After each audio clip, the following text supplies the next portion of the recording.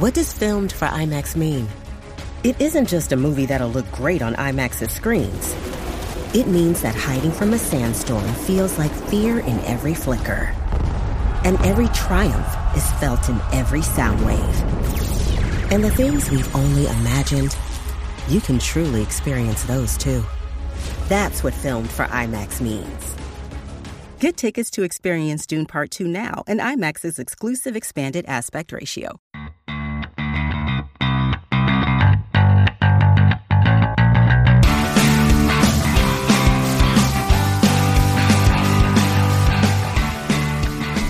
What is up, everybody? Welcome to another episode of Blockbuster Mentality. I'm your host, Ben.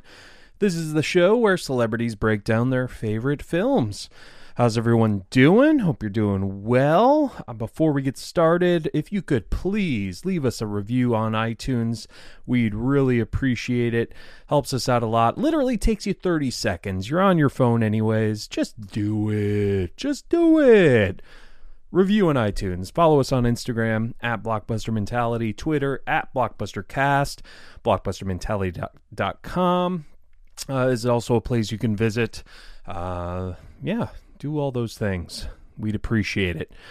Today is a special episode of the show for multiple reasons. First of all, we have legendary actress Dee Wallace on the show.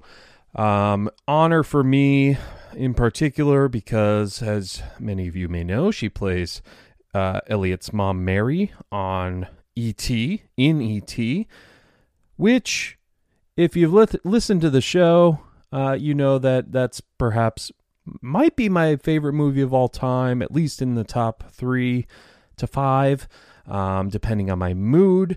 But this meant a lot to me to speak with her, to chat with her, along with Dave. It was a dream come true for me to be able to be in her presence, even if it was virtually. It was still so great. She was a delight, so fun to talk to, so kind with her time, so gracious, and she. You'll see. She's a blast. Also, what makes it special is this is our first movie where we've actually broken down a movie where the celebrity stars in it. We break down Cujo, which Dee starred in 1983, obviously based off the Stephen King novel.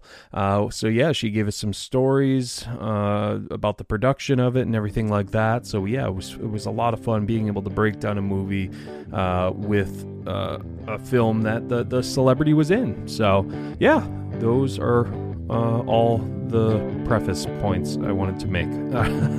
But all right, well, without further ado, here is our conversation with the legendary Dee Wallace.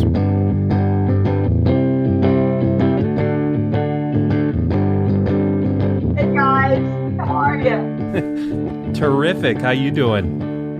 Oh, it's been a day, but I'm glad I've got a little glass of wine in front of me, and I'm here with you. And hey, same here. That's how we do. Yeah. See, great minds think alike. Look at that. That's right. Love it. What you got going on today? Well, I did a lot of private sessions, 2 podcasts, picked up my car from the dealer. What'd you get? Well, I picked my Honda Accord up from getting it serviced. Oh. So nothing new. You just were picking it up. Nothing new, baby. Nothing new. But in February, I'll get something new that's exactly the same. Hey, it's best to keep things, just keep things on the same path, now, I mean, obviously you don't have to show yourself. I just want to, were you going to be on camera or no? Well, are you going to air it on camera? No, I don't have to. It's just easier to have a conversation if we can see it. If not, no big deal. You can see me, but I don't want you to air it because I'm not made up or anything. Don't. It just makes for an easier conversation. Like I said, it's been a day. No worries. Oh, I love you. Love you for that. You look cozy with your eat, pray, something. It's my eat, pray hashtag FML. That's my daughter's. It's my daughter's best-selling book. Love it. Oh, that's terrific. Well, hopefully you can decompress a little with us. I'm glad you have a glass of wine as well. Yeah. And we can talk, just casually talk about what you got going on. I will talk about whatever fucking you want to talk about. How's that? I love it. Oh man, this is a dream come true for me that Elliot's mom from E.T. just Elliot's mom saying fuck. Yeah, that's everybody's dream. Oh man, I love it. Now, so you've been in the biz since 70s, right? Or late 70s? Probably since you were born. or later. Yeah, I went to New York from Kansas at the end of the 70s. Yeah, and then it just... So I'm going on 45 years, babe. Man, and I'm... Still working. I'm a huge E.T. guy, so this is quite the treat for me. So I'm mainly just going to be asking about that. What's kind of curious? Is that the film we're breaking down? I thought we were breaking down. No. We're going to be breaking down Cujo. That's for sure. But I just I have questions about E.T. I know, you're a geek. Okay. Exactly. Because you've never talked about E.T. ever. I mean, it's yeah. I could just wind me up and turn me on. So this is the same answer I gave in 1984. Yeah, probably pretty much, but it depends on your questions. Well, I mean, obviously we're working with Spielberg. Obviously in 1982. Now he's coming off of Jaws and Close Encounters of the Third Kind, and actually Raiders of the Lost Ark. So I mean, at that point, was it like, okay, he's the guy in Hollywood to work with, I should say? He certainly was one of them. Yeah. It was very exciting when we got the call. Yeah, I bet. Yeah, it's because especially coming off those films, and then they're just the E.T. I mean, that's in my top 5. I had auditioned for Used Cars. Oh, okay. And gosh darn it, I didn't get that one. But he held me for E.T., and when it came around, they just called and offered it to me. Kind of a Hollywood story, Yeah, man. And so then how does a girl from Kansas get to New York City? I'm assuming not just by plane, but where were you? What were you? How are you like driven to make that journey? Because it's quite a risk, it's a personal risk. Well, because I'm naive. And I'm a big believer in naivete. When you're naive, you don't have a lot of fear. You have a lot of trust. And I had taught a year of high school to make my mother feel good so she would know I would have something to fall back on. Yeah. And, I said, if I don't go now, I'm never going to freaking get out of here. Yeah. So we got in the library at our high school, we got the New York Times. And there was an article that Hal Prince was looking for an unknown for a little night music. So I took this incredibly cheesy picture. Let me show you. It was like on my bed. And wrote this even cheesier letter. And 3 weeks later, his assistant called and said, Mr. Prince got your letter and he'd like to fly you to New York to audition. Oh, man. And so now this is the best part. This is how naive I was, okay? I wrote back and I said, well, when does he need me there? And she gave me the date. And I said, oh my God, that's the day. I've already got a plane ticket to come in. They would have flown me first class. And I said, so he doesn't have to buy me a ticket. I get there by 1:00. And she said, oh, well, auditions don't start till 5. So I got there. I took everything I had that belonged to me, put it in a cab, gave him the address, and said, could you take this to this address, please? Because I have to go to Rockefeller Center and audition for Hal Prince. And they all got there. Yeah. I want you to know. They got there. And I got down to the last 5 girls after the singing, or after the dancing and the acting. And then they said, well, Mr. Prince wants to hear everybody sing now. And I said, oh, I didn't know you had to sing. And his assistant looked at me and she said, well, dear, it is a musical. So my first day in New York, I sang Happy Birthday for Hal Prince. The musical director says to me, what key, honey? And I went, somewhere in the middle. But by the time I left, I knew the best singing teachers. Of course, I knew I wanted to study with Uta Hagen when I went. But I met a lot of great gypsies who gave me a lot of great information. And I thought, not bad for my first day in New York, Yeah, seriously. And then, obviously we're audio only. So people listening, the pose she did was kind of thumb in mouth to the side. He's ruining it. Think of a real cheap Marilyn Monroe shot. Exactly. Well, it worked. One of the photographers from my high school newspaper took, by the way. Did you always have the acting bug? Like when did that interest start? Like I think when I was born. Yeah. Yeah. I know. Go ahead. I'm sorry. My mom was a beautiful actress in local theater in Kansas City. And she also directed and produced all the religious plays at church, and also gave what we now call monologues. Back then they called them readings. Oh, okay. Half-hour readings at Christmas and Easter, and people from 4 states around Kansas would come to watch my mom perform.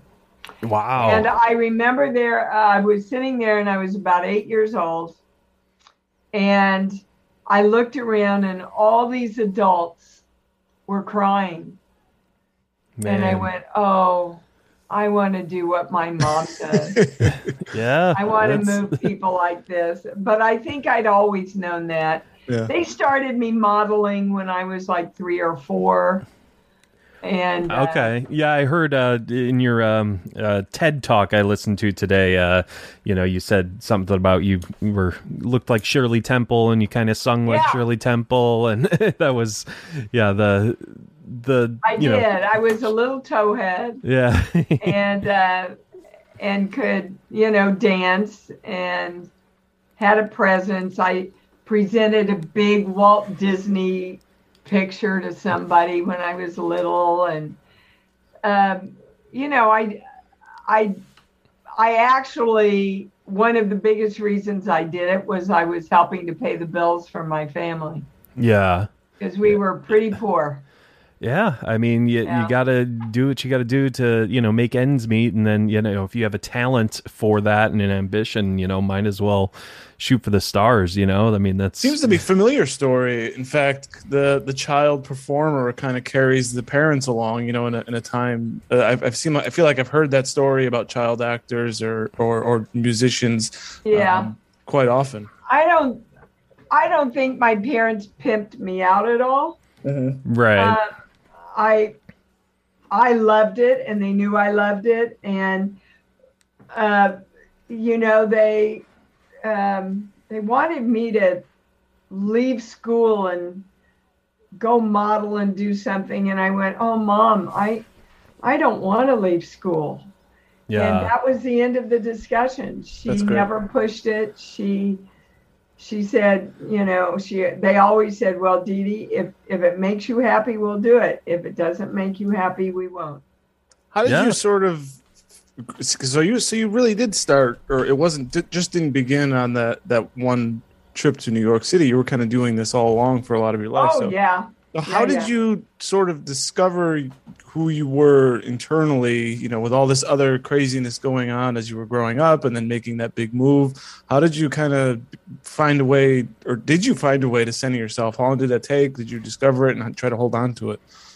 I think I was born to be that in my family. Yeah. I really do. I think I was born to be the balance and the light. My dad used to call me his bright light. We'd go out to dinner and people would come over and say, could we give your little girl a quarter to play the jukebox? She has just such a bright light. I mean, it was crazy. Yeah. And I think because my dad became a very severe alcoholic, ended up committing suicide when I was a senior in high school. But I never lost my light. Yeah.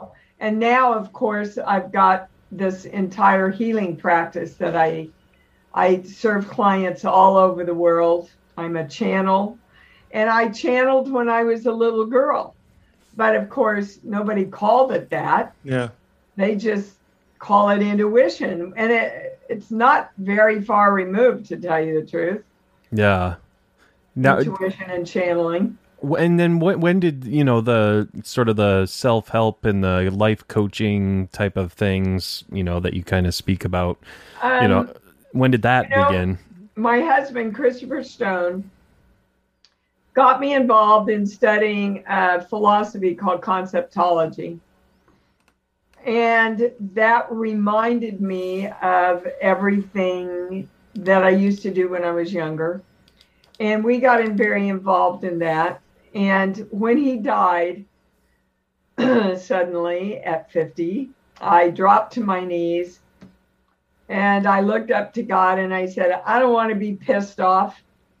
And I don't want to be a victim.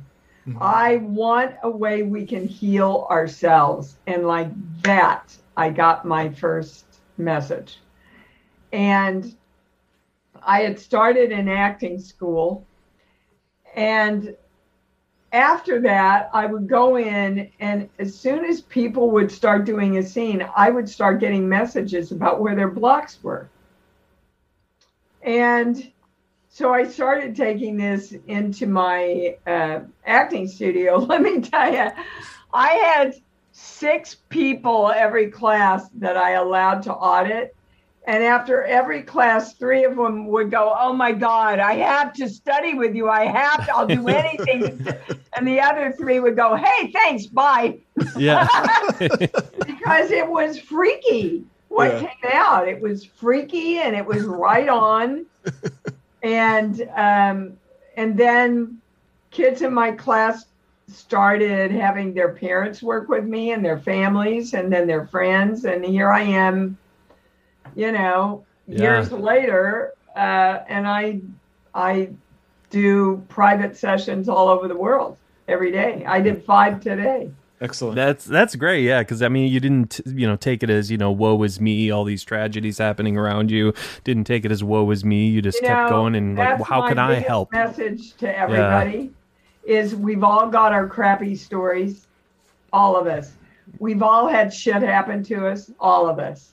Yep. But it's what you do with that decides the rest of your life. Yeah. The Dalai Lama says it really great. He said, it's not the trauma that happens to you. It's your reaction and holding on to it that is damaging. Letting go is tough. Yeah. Or it's easy. Or you can learn how to make it easy. There you go. Yeah, that's true. Well, that's true because, too. Yeah. Everything's energy and energy has to be directed. Yeah. So every time you say it's tough, you're directing yourself to hit walls. You know what? That's a great point. Thank you for correcting me. You're welcome. Sometimes I'll admit I lean on that. I will say, oh, that's tough. Or, you sort of excuse it. And you're right. As soon as you say it, you're sort of already building. Owning it. You're owning it. Yep. That's brilliant. Yeah. All right. So when I do we? love that. When can we start our session, D? Dear God, we haven't started yet. No. I'm serious, guys. I have to be off by 5 of 7. No, he was saying when can we start our class with you? Yeah. Is what he was saying. Yes, we've been going. You know, my new book that is a primer for all of this is called Born: Birthing a New You, and it's going to be available for pre-order November 1st. Excellent.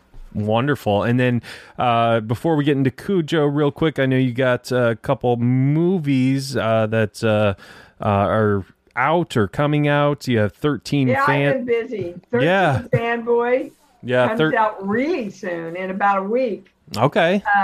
It's an homage to all the Friday the 13th movies.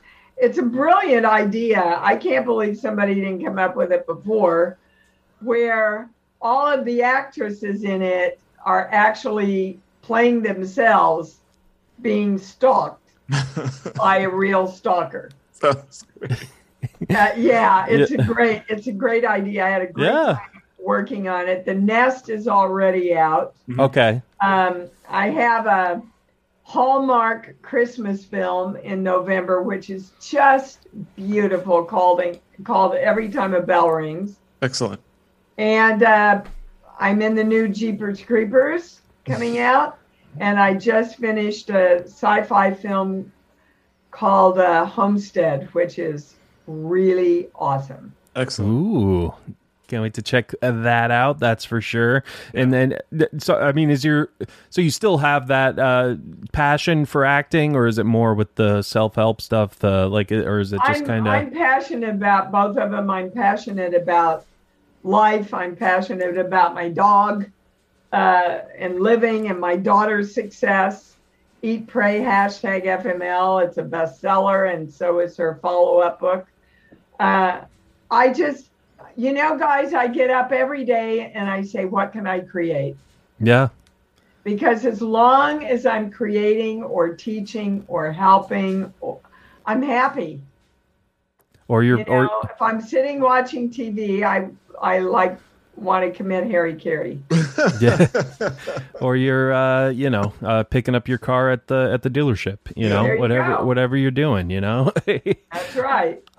So with that being said, we usually, we break down a film with a celebrity to get their perspective on it. This is a very intriguing one for us and a treat for us because this is the first time we've broken down a film that the person has actually starred in.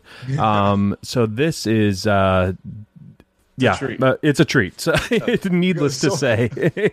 Cujo from 1983. Obviously based on the Stephen King novel. Now this, obviously 1983, E.T. came out in 1982. How far apart was the filming for that? Like, was that, I don't know, was it? Months. Okay. Yeah. They turned it around pretty quickly. Yeah.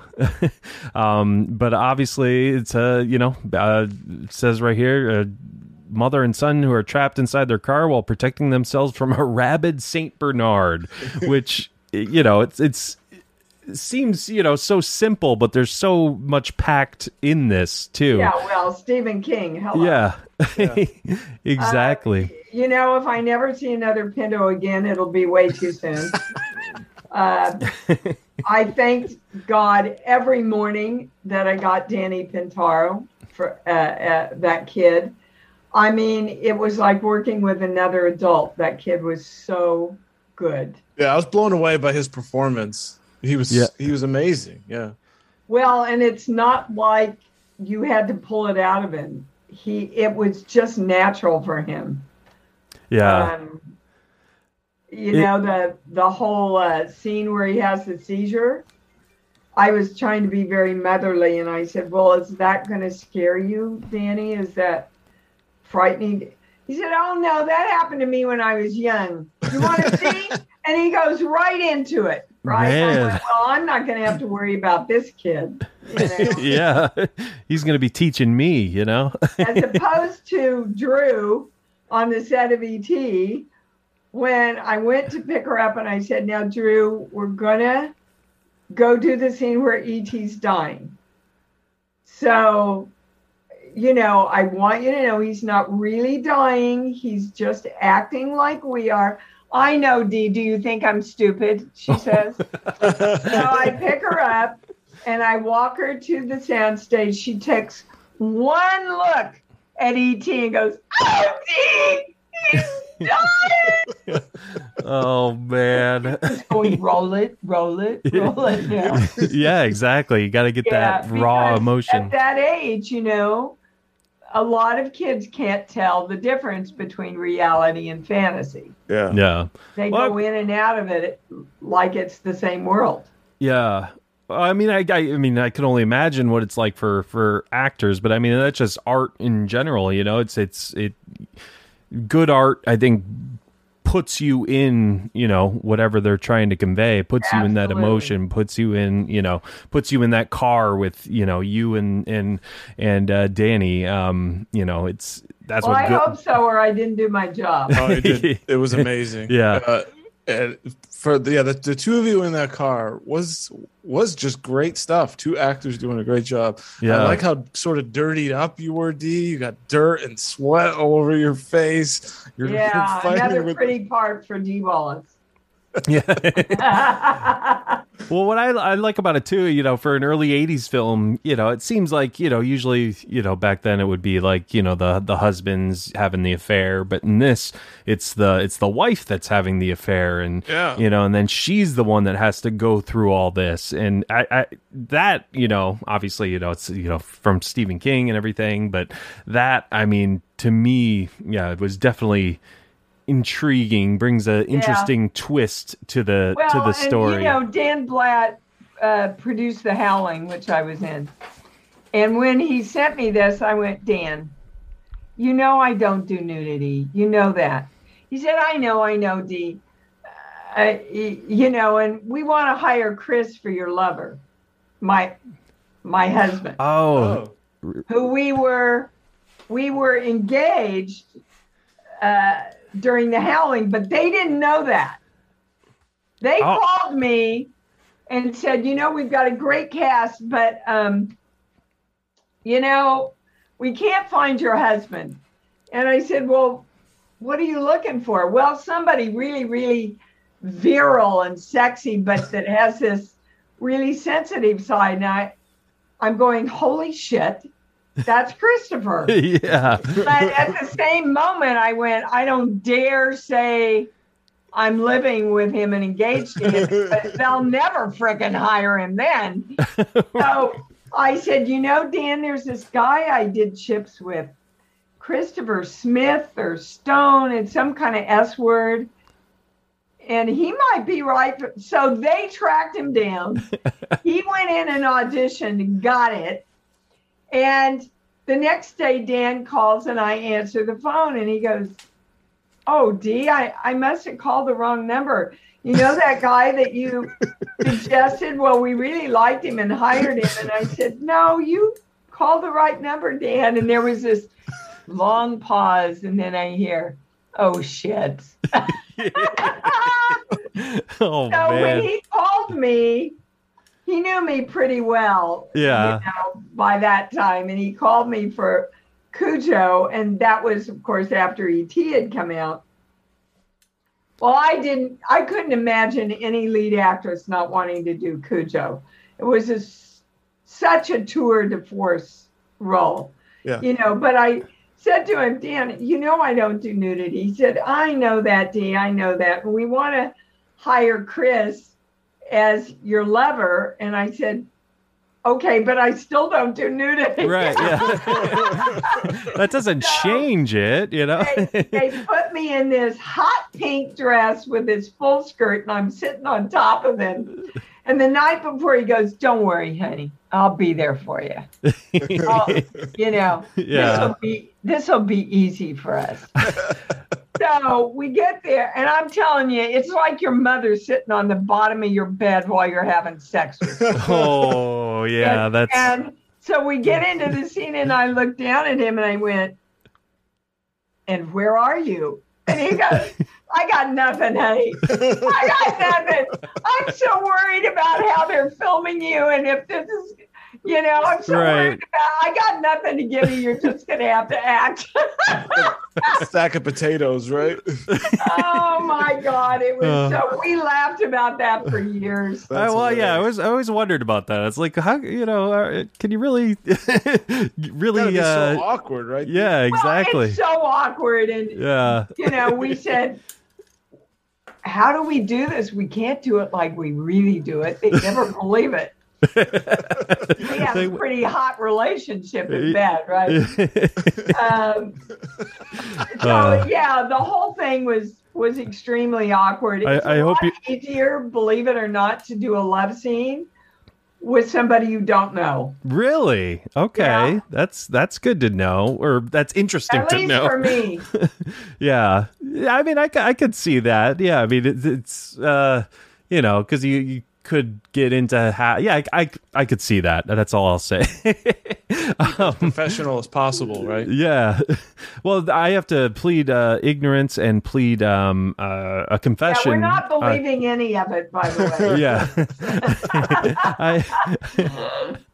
I have a confession. I like to say I do good research for the show. Our fans will say otherwise, but I just put together that was your your husband, Christopher Stone. That I don't know why I just put that together. Yeah.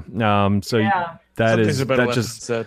Yeah, they are, Dave. I know, but I'm an honest guy. What can I say? And then how long after were you guys married?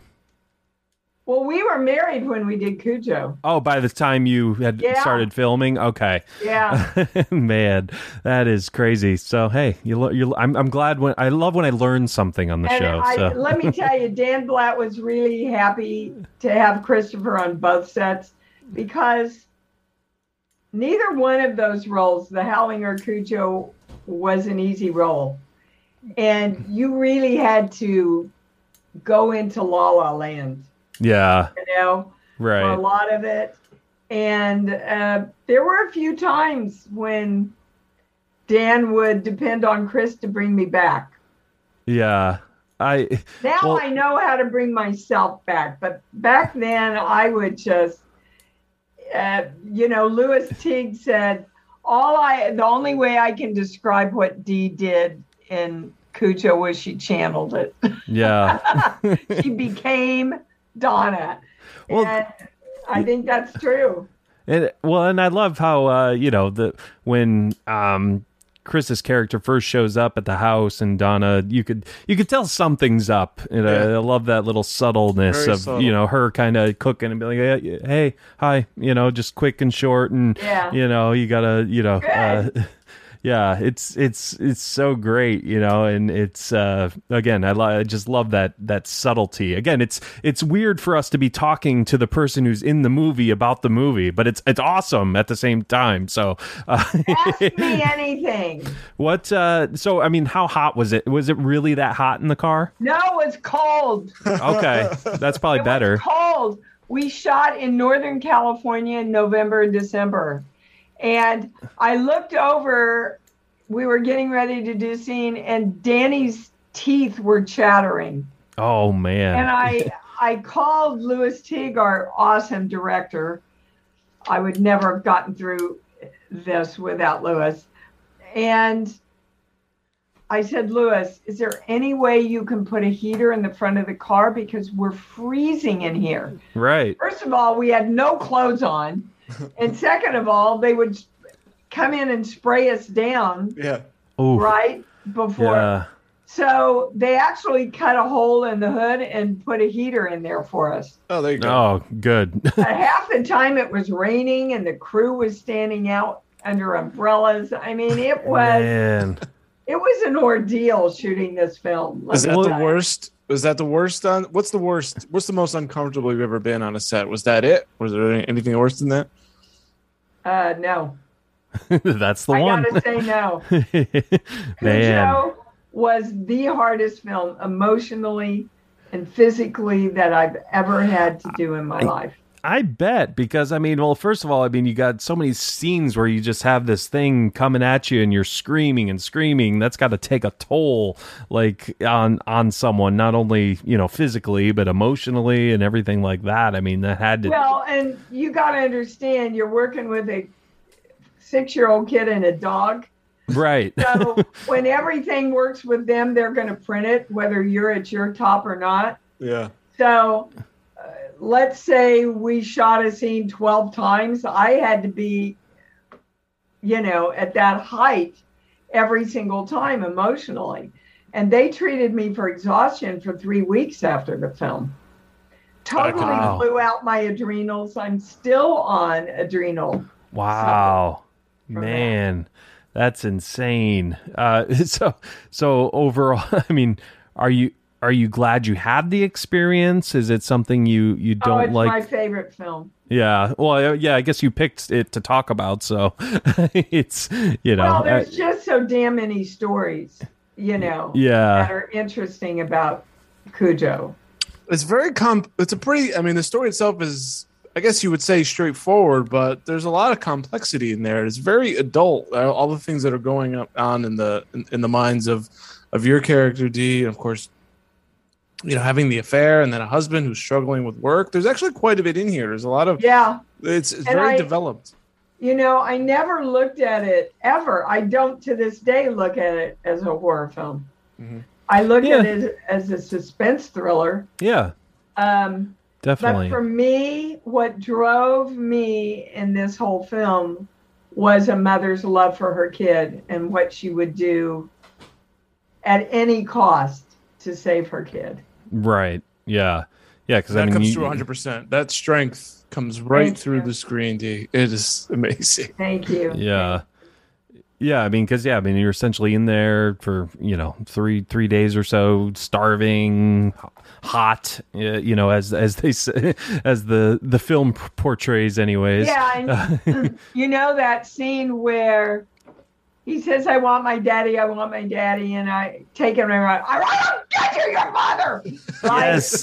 So Dan comes to me the next day and he says, so Dee, we need you to look at the dailies from yesterday. We're afraid that people are going to look at you and not like you. For doing Interesting. that. Yeah. So I went and looked at the dailies and I looked at Dan and I said, Dan, if you take this scene out, you're crazy. There's not a parent in the world that has not felt that moment. Right. Whether they acted on it or not, Mm-hmm. they know that moment. And do you know that is the scene that all the critics talked about? Right. Well, So I can. real. Yeah. Exactly, Yeah. Dave. Yeah. It's. But God love him, he listened to me. I'm sure he listened to a lot of other people too. But How many times did you have to say, "Fuck you, dog"? not very many. Okay. Good. Let me tell you, I had that feeling down. I didn't have to call on that. But the dogs, I have to tell you, there were 13 with the dogs that we had dog suits for and the stunt guy and everything. But the real dogs did almost every shot in the movie Yeah. and trained within an inch of their lives by Carl Miller. He even slept in the barn with them. Really? And How many you know, dogs did you say? What? How many dogs? 13. 13. Wow. And you felt That's- safe always. Always. Yeah. Yeah. I mean, you know, when I would go into La La Land, that one scene where they put the dog on top of me, Mm-hmm. they drugged him. A vet was on the set at all times. And they drugged him and put the dog on top of me. But they didn't put him out all the way. So Uh-huh. you can hear him going, Oh man. and I was so far gone getting ready to do the scene. And I looked at Lewis. I said, Lewis, he's he's out, right? He's really out. Yeah, D, you're safe. You're fine. And then he says to me, can you lift him up and down like you're fighting him? So I'm bench pressing this 150-pound dog. Yeah, it's a monster. It's dead weight on top of me going, right? I kind of was a little scared in that moment. But for most of the time, the dogs were so well trained. And so let me tell you, for the animal lovers out there, the dogs were better taken care of than I was. Great. Really? Wow. Oh, Well, that's great, but it's good to know the doggies were okay. Yeah, for sure. Because we know the characters in this movie were very neglectful of their animal. You just kind of look at your dog's nose and then maybe, notice something's wrong. But no, we're too busy in our own lives. We can't be bothered. We just let the dog roam. And I guess, they ended up paying the price for it themselves. Crazy. So how was the on-set relationship with the director, Lewis? Is it Teague? Oh, God. Lewis and I are still good friends. Okay, yeah. He babied me. Yeah. He babied me through that movie because he knew how much it was taking out of me. And he was the kind of director that let you know exactly what they needed.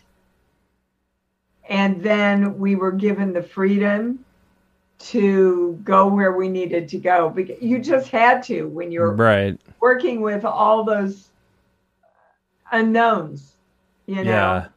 So it was a great mixture of a really great script and the freedom to bring in whatever happened to us in the moment.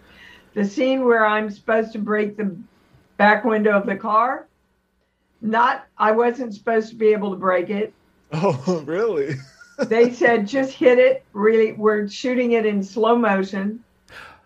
Interesting. But you can't break it, Dee. Yeah. So, of course, we had rehearsed what we were going to do through the whole thing, so we didn't get boxed in. So on the third hit, I broke it, and I didn't hear cut, and I went,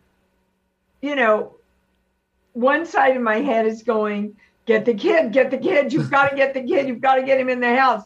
And the other side is going, shit, you broke the glass. You can't drag him over the glass. Get the kid. Don't drag him over the... it was crazy. I was caught between two worlds. I'm sure. If you watch it, I do this stupid waddle out the car so he doesn't have to get dragged over the glass. Right. Yeah. And I still don't hear cuts, so I take him and run all the way up to the house. And as soon as I get to the door, they yell cut. Truthfully, to this day, Lewis says different, but I don't believe it. I think they were so in shock that everybody went, holy shit, she broke the glass. Well, that's funny because I could have swore like when you did that and it's slow motion, I could have swore like you look like you're like surprised that you broke it too. I was. Even in the yeah, I know that's the thing. Even in the final cut, you can see and that. So like is everybody else. Let me tell you. That's awesome, man. That's insane. But the big attack scene in the car. Yeah. I had talked Dan into letting me do that because I did most of my stunts. Yeah. The morning of, he said, Dee, I don't want you to do the scene with the dog.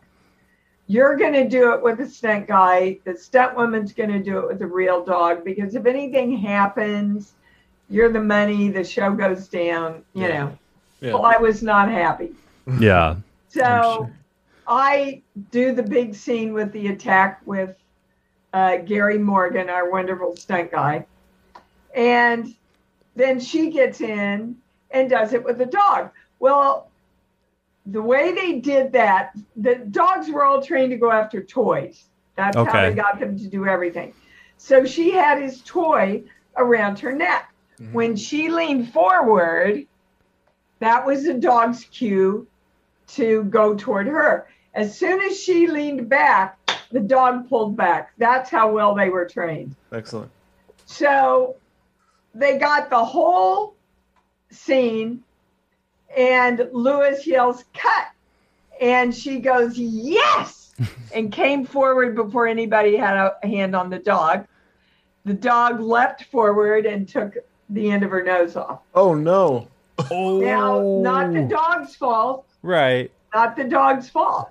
right. And they picked it up and they sewed it on, and she looks beautiful and fabulous and incredible. You know, they just picked it up, sewed it back on. No big deal. But That's that Hollywood, man baby. came over to me later and said, "See, that's why we didn't want you to do it." Yeah, you could have lost a nose, D. You could have lost a and nose. their film would have gone down. I like how you just say, oh, they lost. They put it back on. Everything was fine. You know, no big deal. Well, Oh, if that's you great. see a picture of her today, she's absolutely gorgeous. I'm sure. So, did you say? I know we're wrapping up here. Did you say there were stuntmen dressed as dogs? Oh yeah. Gary Morgan was the stuntman. Was it hard to Well, take you it that? can't ask a dog to ram his head against the Well, car. exactly, You can but only ask a man. Oh, to yeah. ram his head. is it a little? No. Is it a There is it were a little few harder? other scenes Sorry. that Gary did. He also kept us incredibly entertained.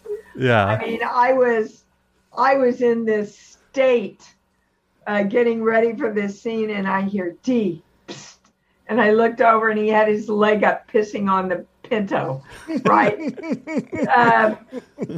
And he did the big attack scene in the car with me, and some other really important scenes. And the end scene, we could not get a Saint Bernard to go bust through that class in that very end scene where I'm saving Danny. Yeah. And so we tried it with a stunt guy. It looked silly. We tried it with a black lab in a dog suit. It looked silly. So finally, Carl Miller said, "You got one shot at getting this." So we brought in 2 cameras and ran it in slow motion. And that's how we got that incredible shot of the dog busting through the glass at the end of the movie. Yeah. Then you blow his head off. Yeah. Well, by that time, the audience said, "Kill him, kill him." Yeah, exactly. And the nasty stuff coming out of its eyes, foaming. doggy. Man, I know Oh they my did God, the foam, you guys. The foam was egg whites. that. It was disgusting. It was looked Well, gross. yeah, except we had to be all ready to do the scene, and then they had to put the egg whites on at the very end because the dogs would lick it all off. Oh, yeah, that's true. Yeah. So Oh, man. they had to give the dog direction. The minute they put that egg white on, we had to be rolling and ready. Otherwise, the dogs would lick all the shit off. Oh, man. It was challenging, boys. It was challenging. I'm sure. And is it harder to take them serious when there's guys dressed as dogs? Is it harder to take it serious then?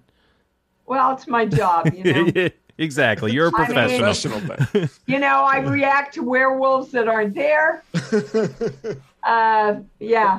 So Yeah, but D, it's I could probably talk about this for 2 more hours, so I'm not even gonna try to ask more questions about it. So, but we really appreciate you taking the time to talk Cujo with us. Such a classic film. Actually, one more question: Does Stephen King, did he visit the set at all? oh yeah, he came down the first day. Okay. Lovely guy. Yeah. I really loved him, and I really love his very kind comments about my performance that he has on his website too. Thank you, Steve. Excellent. It was an amazing performance. It was great to get all that behind the scenes stuff from you, D. And an absolute pleasure, right, Ben? Yeah, absolutely. Thanks, guys. It was a lot of fun. Absolutely. And I just, again, E.T. is one of my favorite movies of all time. Just have to say, you crying at the end and you saying the line, he hates Mexico in E.T. for me. Oh my God, I have breaks so many me. stories about that. We have to do an ET show. Yeah, we'll do an ET show someday. All right, Dee. Well, thank you so much for coming on. I know you had a rough day, but hopefully I had a great day. I was doing everything I loved, and what a it was just long. Beautiful ending. You and me having our glass of wine together, talking about a film I love. That's right. Can't get better than that, guys. That's right. Movies. That's what it's all about. All right, Dee. Well, thank you so much. It's been an absolute pleasure. You bet, guys. Have a great rest of your evening.